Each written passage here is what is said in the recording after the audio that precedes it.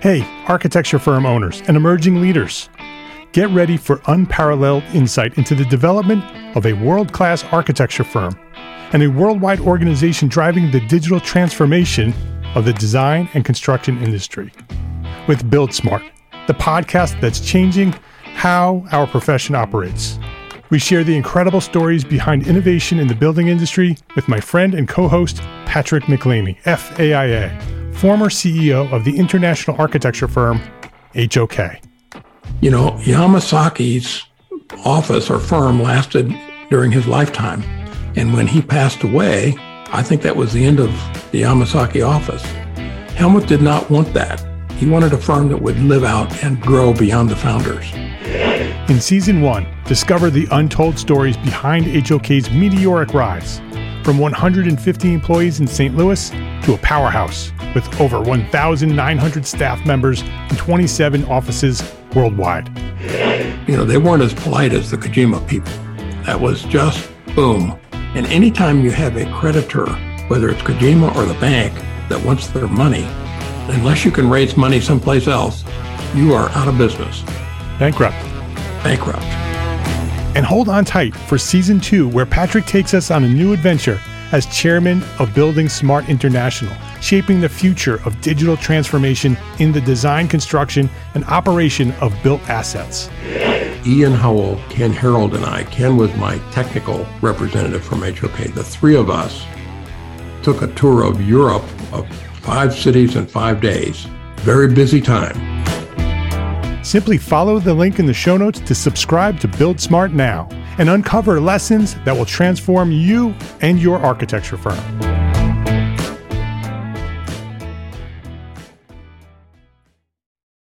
We have a 3-module digital course that will show you how to build a better, more profitable architecture firm, and we want you to have it for free. Gain access to profit for small firm architects right now at entrearchitect.com/free course. Entre Architect Podcast, episode 117.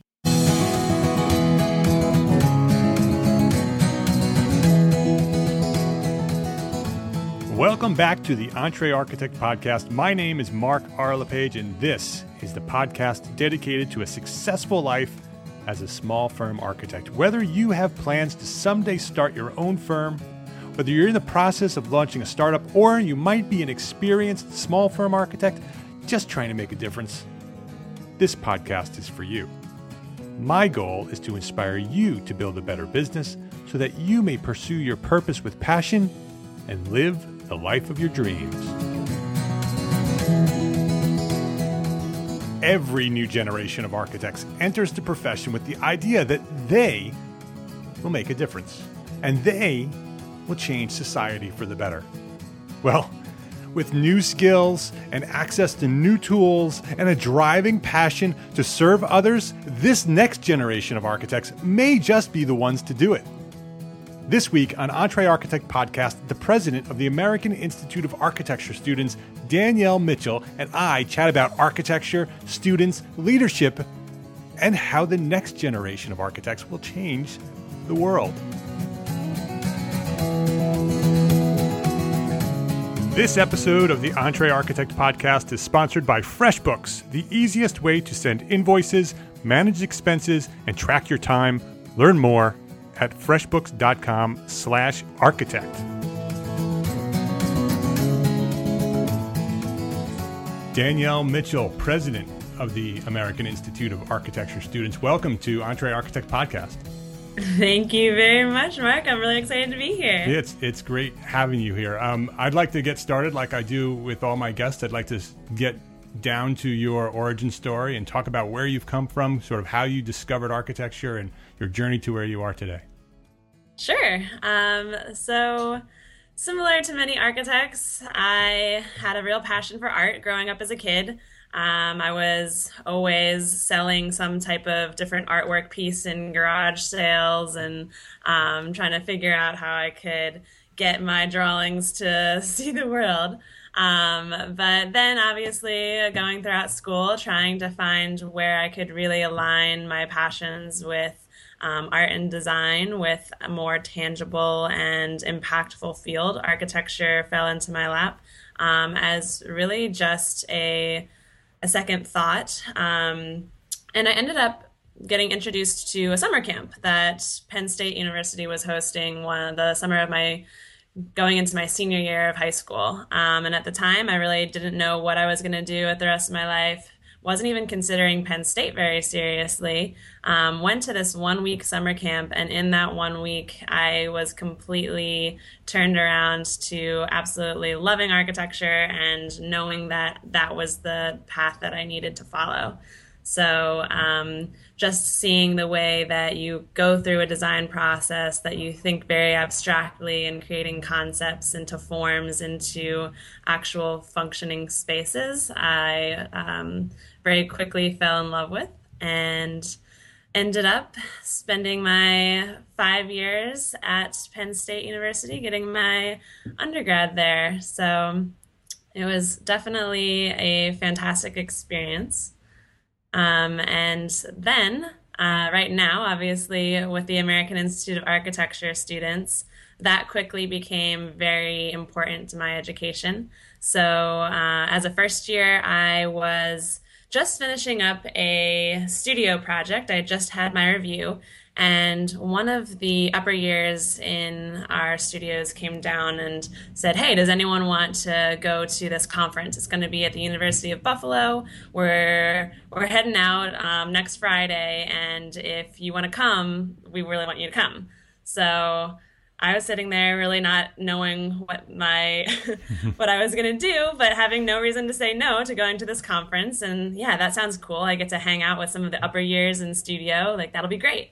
So I jump in this car with them, go to the University of Buffalo, and suddenly was welcomed into the crazy, wonderful world of the AIAS. Yeah.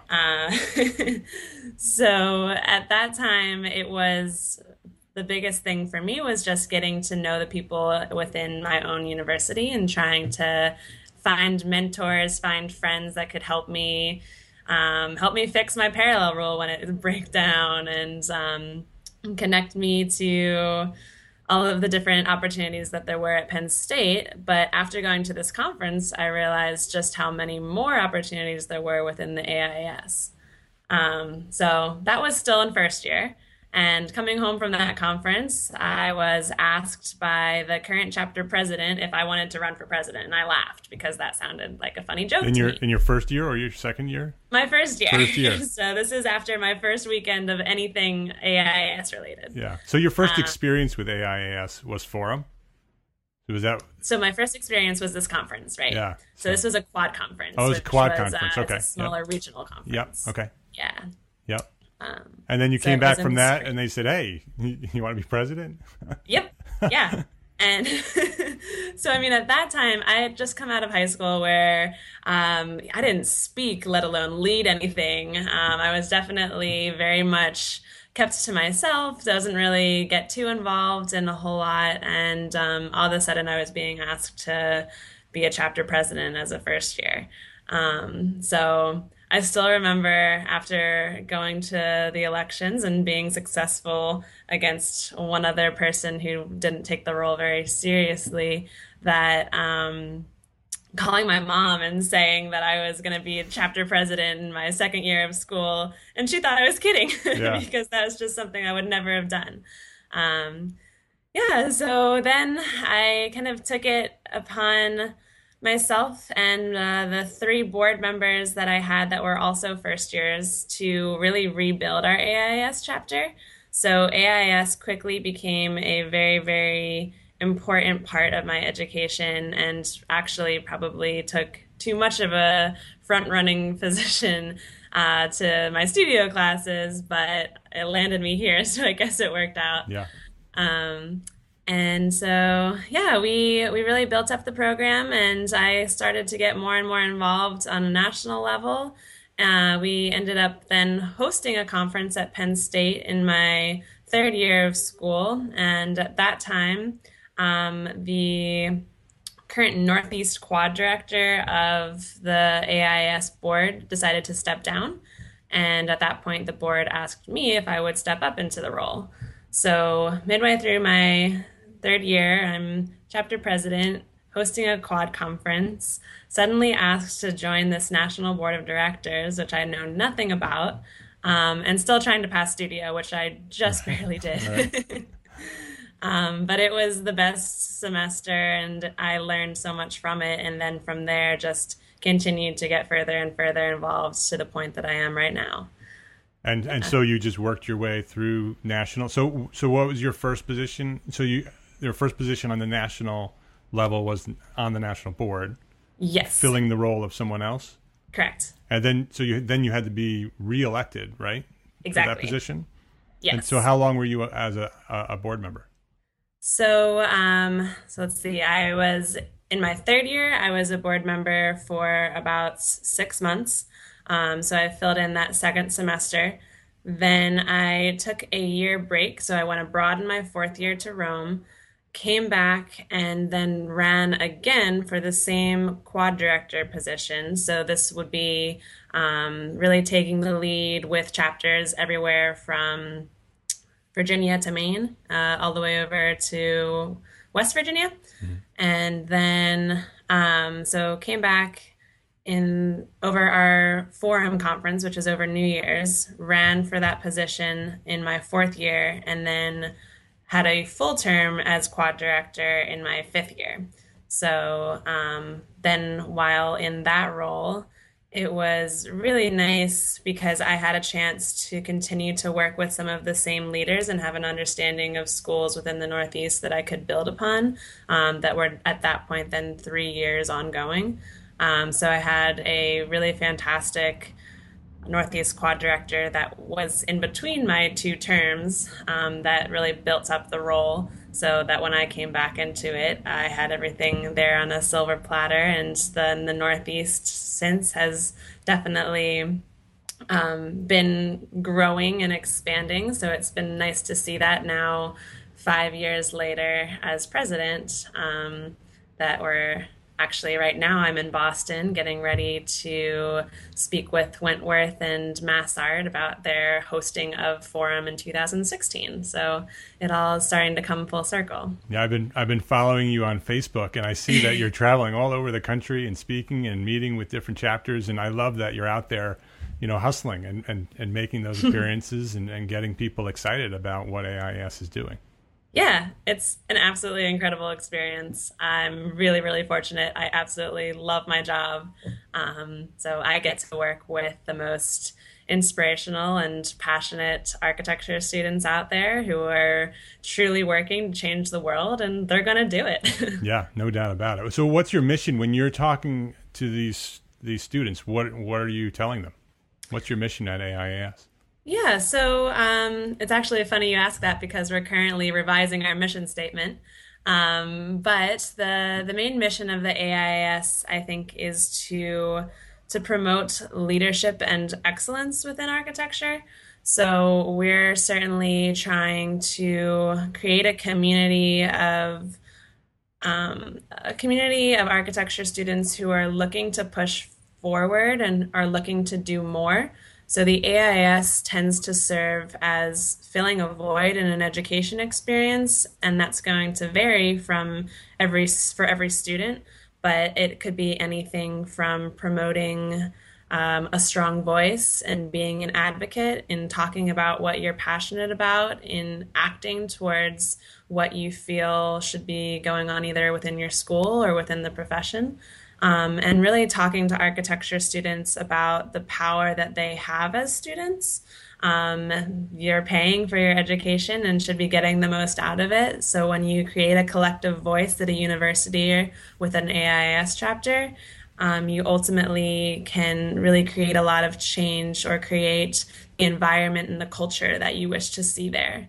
So usually when I go around and speak to students and talking about how to be a leader, how to be a mentor, to find mentors, how you can really start to develop your professional track to be an entrepreneur, uh, Yeah. and all these sorts of ways that you can use your architecture education to connect you in academia to the profession and to push us as a profession even further than we already are.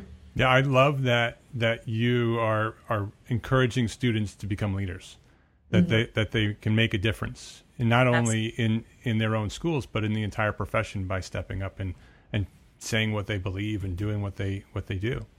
So it's great that you're out there talking about those things.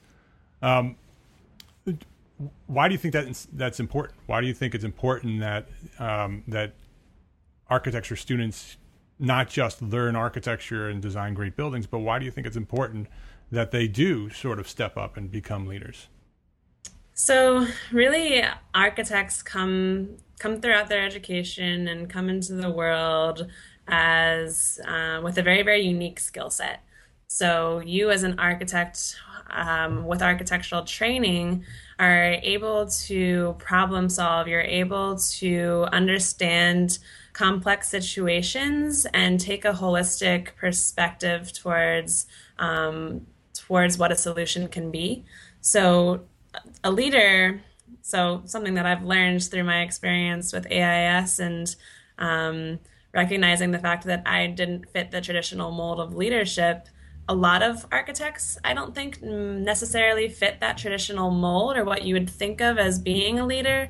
However, we have a very, very particular ability to understand people and context. And that understanding and that ability to make connections and bring various perspectives to the table allows us to be fantastic community leaders.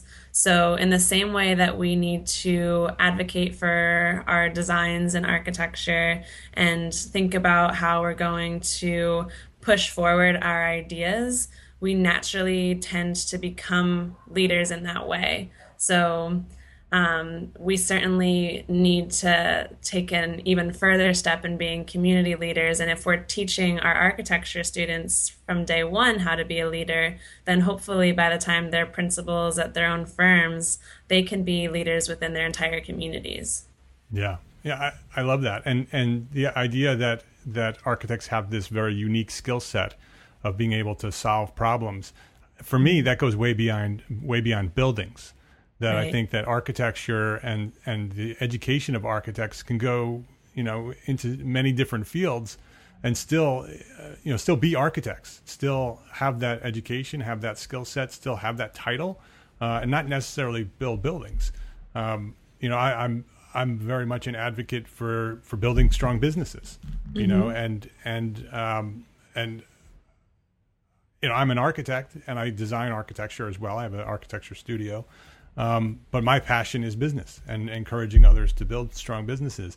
I think that there are positions as architects in firms and outside of firms that architects can fill. That your goal doesn't need to be the designer of buildings. Yeah. It sounds like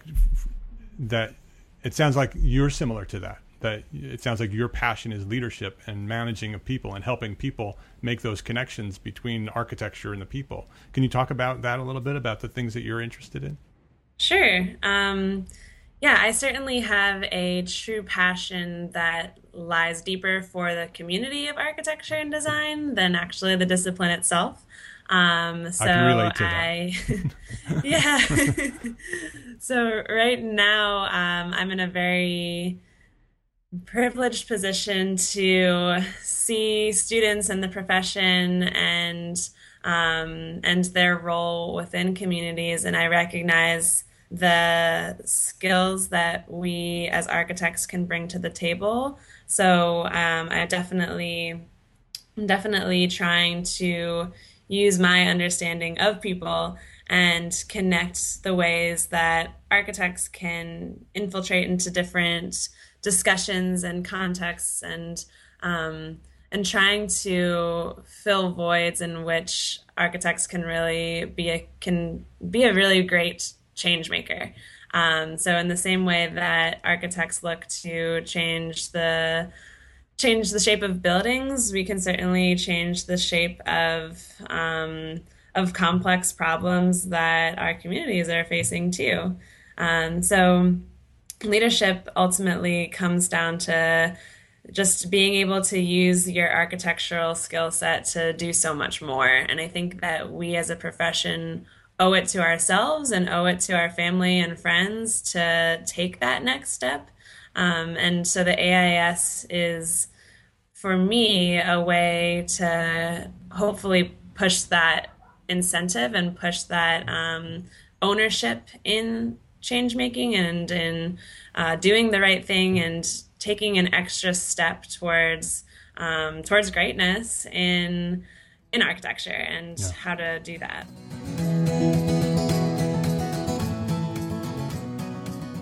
Let's take a quick break here to say thank you to FreshBooks for their support as a platform sponsor of Entre Architect, because as a platform sponsor, FreshBooks has provided funding and support for our overall mission here at Entre Architect. They recognize the need for small firms like us to build better businesses in order to be better architects. FreshBooks is the easy-to-use accounting software designed to help us small firm owners get organized, save time, and get paid faster. It takes care of invoicing, expense tracking, estimating, reporting, and it all happens out on the cloud, so you have access to your information from anywhere that you have access to the internet.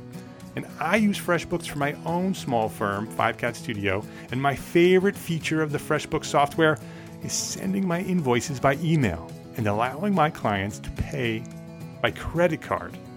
When FreshBooks says that you'll get paid faster, they're not kidding. With the convenience of clicking a button and paying by credit card, many of my clients pay now as soon as they receive their invoice. And for those clients who don't pay right away, FreshBooks automatically sends them a reminder of the balance due at an interval that I set.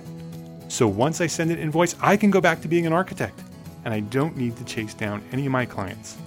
And Tim Lee of FreshBooks will show you how easy it is to send invoices by email on our exclusive video series Tim and I produced exclusively for the Entre Architect community. Check out this free video series at entrearchitect.com/FreshBooksVideo. There's no catch. There's no email. It's completely free. Just go to entrearchitect.com/FreshBooksVideo and you will get the videos right away. There's 3 of them. Shows you everything you need to know about getting started.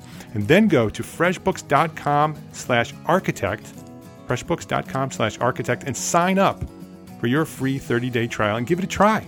It's free.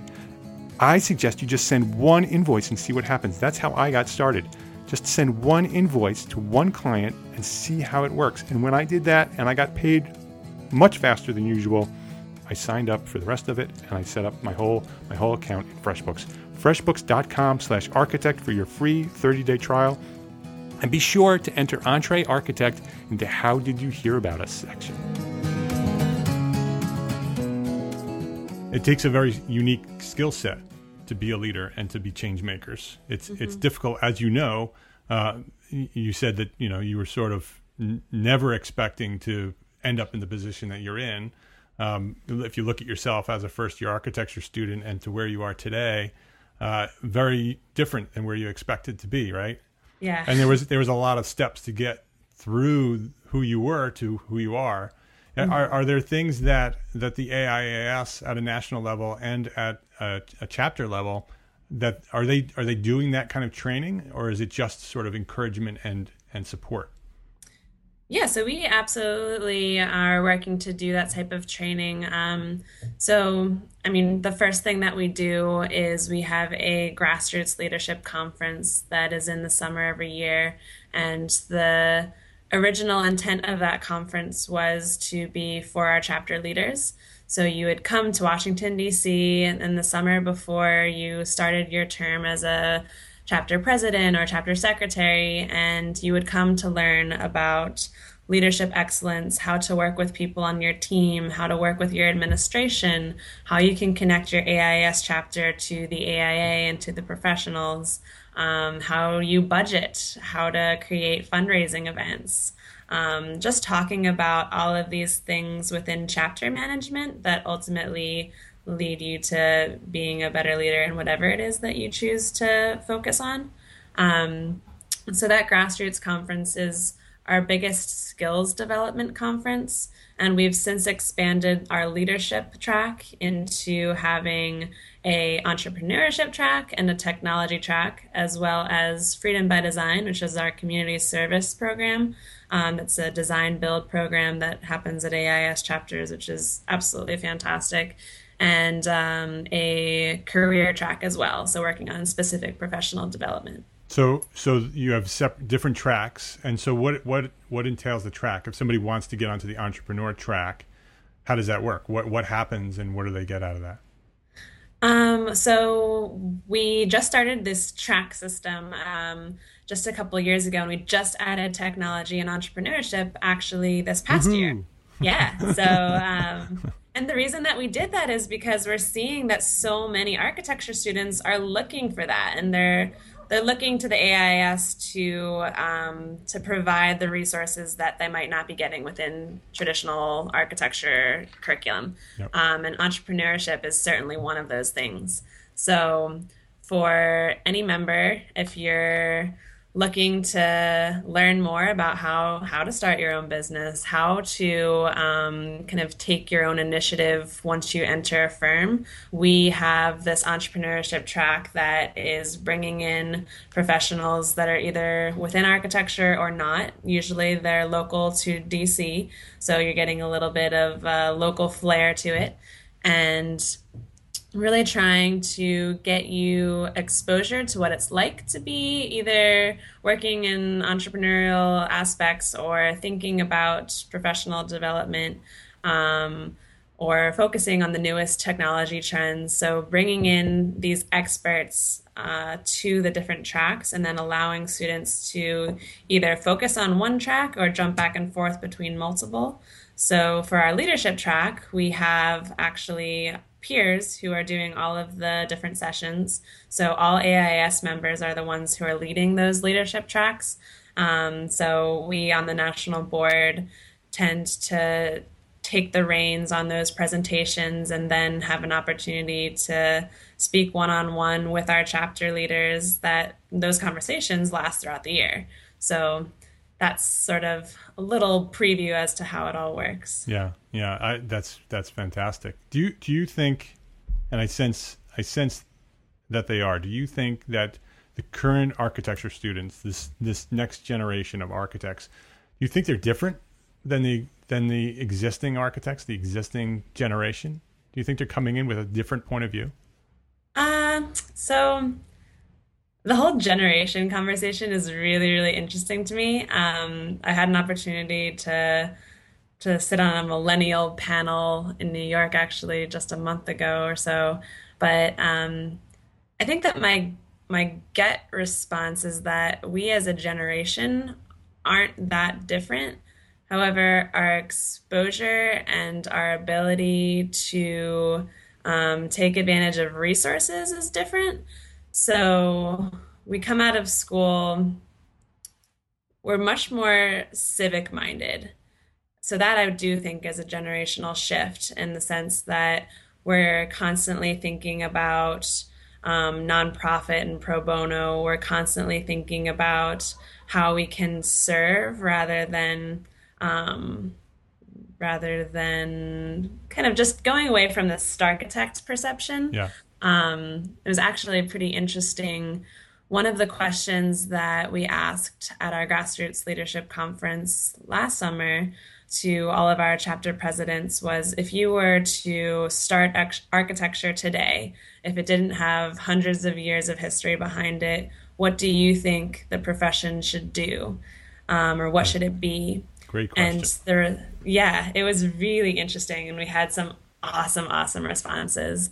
But the general consensus was killing the idea of Howard Rourke, getting rid of the Starchitect perception, and being true servants, and being using our skills to serve others. So there's definitely a much stronger sense of community, and students are coming out of school looking for opportunities to see a direct impact of what they're doing. So that tends to fall into nonprofit work or into at least opportunities where they can instantly see the gratification of who they're working for. So, for example, our Freedom by Design program. This is a program in which students at a university will do their own design build for someone who is in need, whether that's a physical disability, financial inability, mental, really anything like that, in which architectural services can help them and improve their lives and give them freedom. So this program is starting to really, really gain a lot of traction, and it's been around for 10 years. But at this point, other organizations are turning to us as the AIS and trying to figure out how they can get involved with Freedom by Design. Whereas 10 years ago, the idea of this program was going around to the AIA and to NCARB and to a few others, and they weren't that interested in it, whereas the AIS was thrilled. They couldn't wait to get their hands on a program like this that would give design, build, and community service opportunity.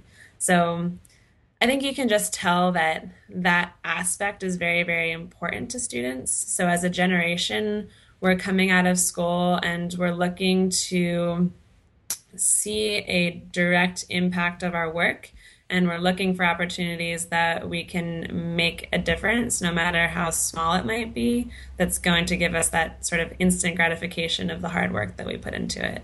Yeah. Yeah. I would say that I would also encourage students and this next generation to sort of try to blend the two. Mm-hmm. To create businesses that are thriving and profitable, right, and give back. Yeah. Those businesses have the purpose of those businesses serve others, but make them thriving, profitable businesses. Because profit's not bad; it's what drives the yes. success. It's what drives the ability to do more of that good service. And I think that's a very strong message that needs to be made. That nonprofit's great. But if you can create profit, mm-hmm. create something that actually builds a strong business, you can do more. You can actually create more service. You can create more. You can give back more. And so that would just be one thing that I would encourage students to think about. That because I think that the pendulum swings, right. and sometimes it swings so far that they just want to serve, and mm-hmm. then what happens is that it's not sustainable.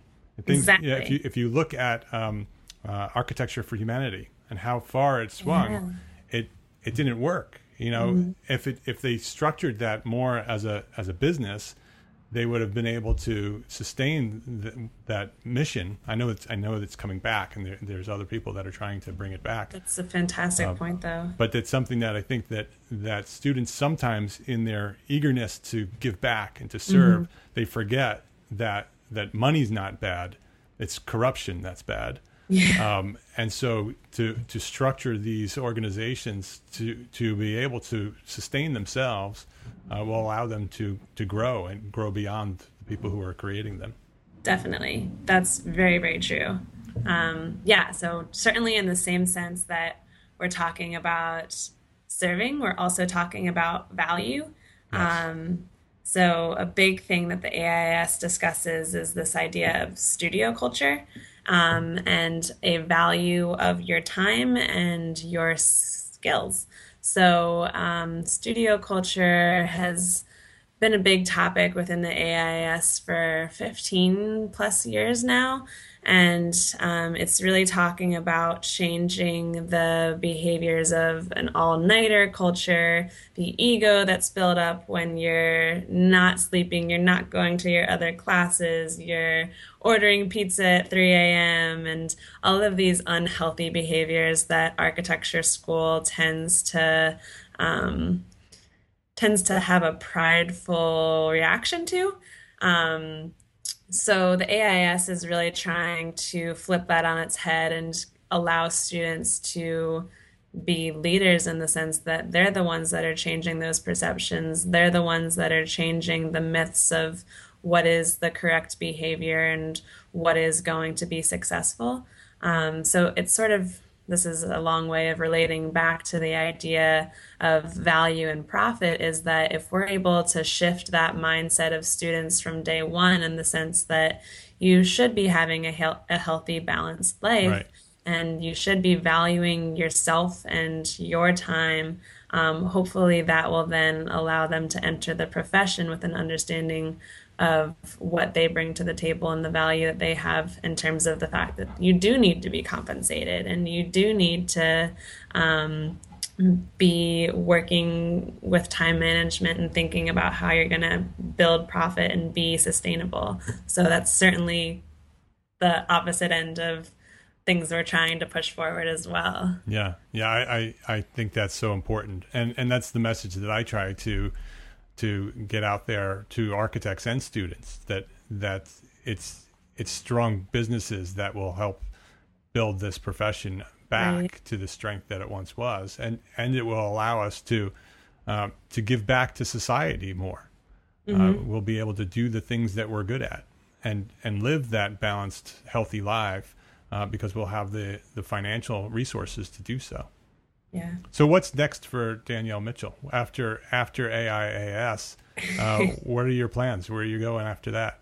This is the $1 million question that I wish I had an answer for. Or what do you So generally, maybe not a specific place, but generally, what do you want to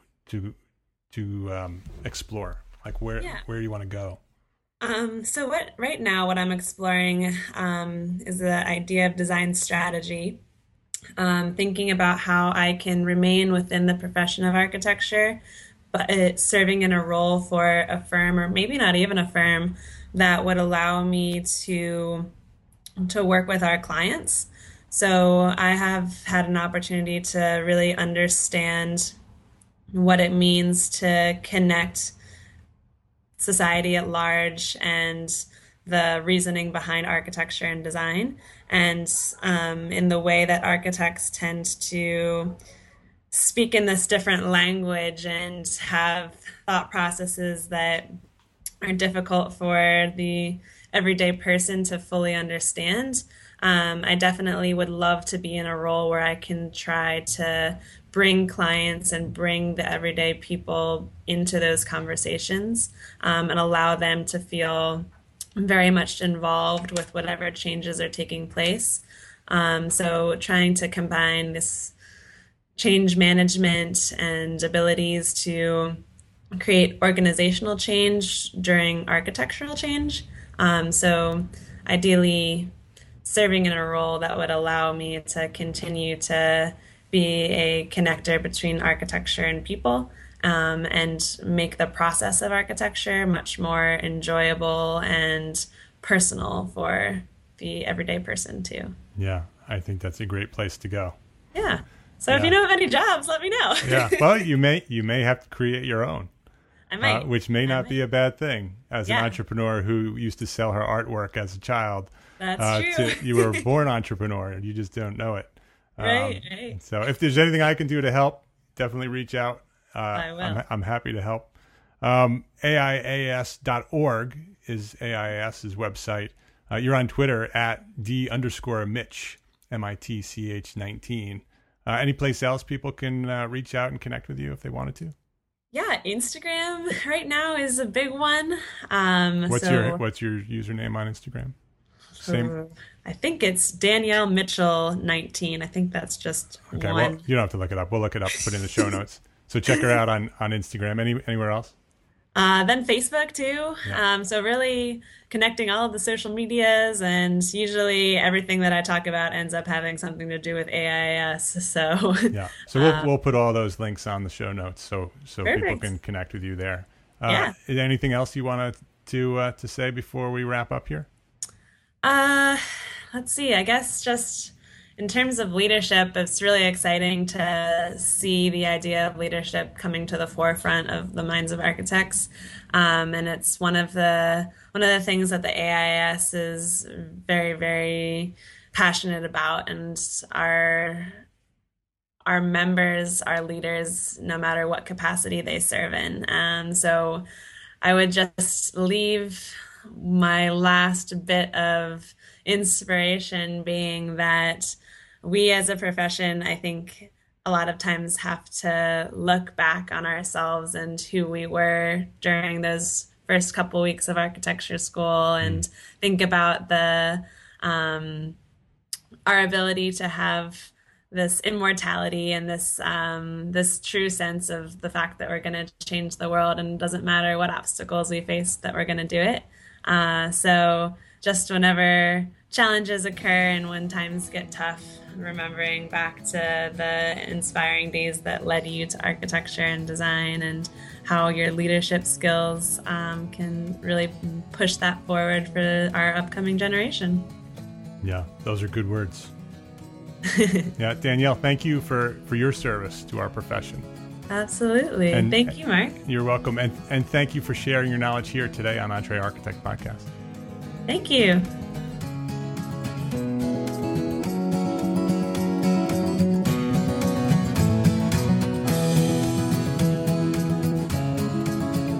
Complete show notes and a direct link to download this episode may be found at entrearchitect.com/episode 117. You can subscribe to the show over at iTunes at entrearchitect.com/iTunes, and you can leave us a review and a rating over there while you're at it. And come join us over at our Facebook group. It's a private Facebook group. You can we talk about architecture and leadership, and you can even let us know what you think about this next generation of architects. You can access the Facebook group over at entrearchitect.com/group. And if you're an architect or an architecture student, you can ask for access and we will grant it. And it's a great group over there. We're having some really, really deep conversations. So go over to entrearchitect.com/group and join us. And don't forget to pick up access to your free 3-module digital course. This is an important one. Profit for Small Firm Architects. It teaches you everything you need to know to be profitable. Just head over to entrearchitect.com/free course. That's easy to remember. And it's a valuable course. If we weren't giving it away, we'd be selling it for like $200, $300, maybe $500. So it's a valuable course. We put a lot of effort into it, and we want you to have it for free because we want you to be profitable. My name is Mark R. LePage, and I am an entrepreneur architect, and I encourage you to go share what you know. I'll see you next week. Thank you for listening.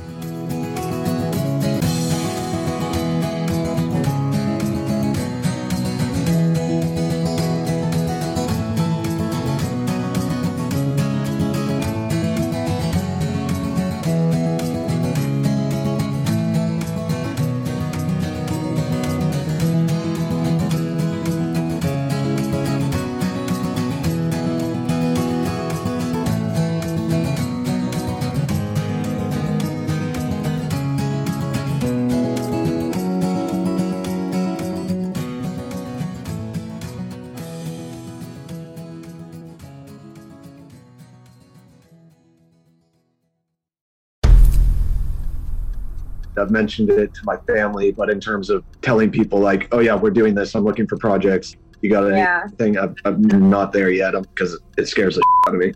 Dreaming of launching your own architecture firm? Well, buckle up for a wild ride with Emerging, the podcast that shares what it's really like to start an architecture firm. Where do we begin? We don't even know what type of business to formalize as. Is it an LLC? Is it an LLP? Like, how are taxes? I mean, the list is astronomical. Season 1 featured founders Jeffrey, Lexi, and Chris, owners of Level Studio Architecture, are your fearless guides on this unfiltered journey from napkin sketches to a thriving studio. One evening, stumbled into one last dive, we sat at the bar and pondered our postgraduate futures. Amidst the conversation, a napkin became the canvas for our aspirations, sketching plans and milestones, sealing our heartfelt commitment and shared dreams. In drawing down dreams on a napkin collectively, that then, in your head, you've rooted like, oh, I'm connected to these people, like long term. The process of starting an architecture practice brims with excitement and challenges, demanding meticulous planning, flawless execution, and unyielding resilience. I kind of hate the term because it's so overly used, but I think everybody knows imposter syndrome. And I think it's so real to this day. I don't know if it's with everybody, but with me, I'm always questioning, like, us? Can we do this? Are we ready to do this? Are we prepared? Can we do it? Did we just decide a name? We did it, guys. Oh my The one that God. came out of nowhere. Woo! They come out of nowhere. I liked it. I saw it. Ready to turn your aspirations into reality? Follow the link in the show notes to subscribe to Emerging and chart your own path to architectural success.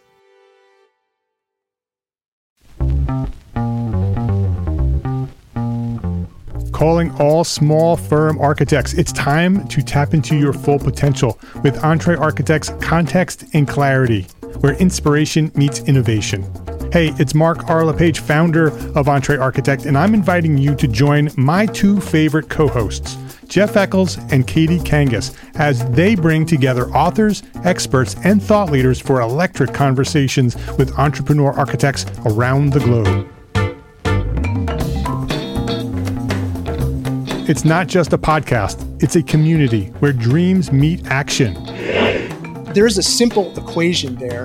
And what that did, just doing that basic calculation, was it allowed me to compare what I had actually saved in my retirement accounts to what I thought a possible projected annual spend might be. Artists are temperamental, so beautiful design is going to be a priority. When the job is done, we're going to actually need to live in the house, not live with the person who designed it. And so for me, the artistic skill, the architectural skill is most important. And so I would say that would be 60% of it, if not more. Gain insights to build a successful practice. Subscribe, engage, and let's redefine your future together. Join the Context and Clarity community, where every conversation adds to your blueprint for success.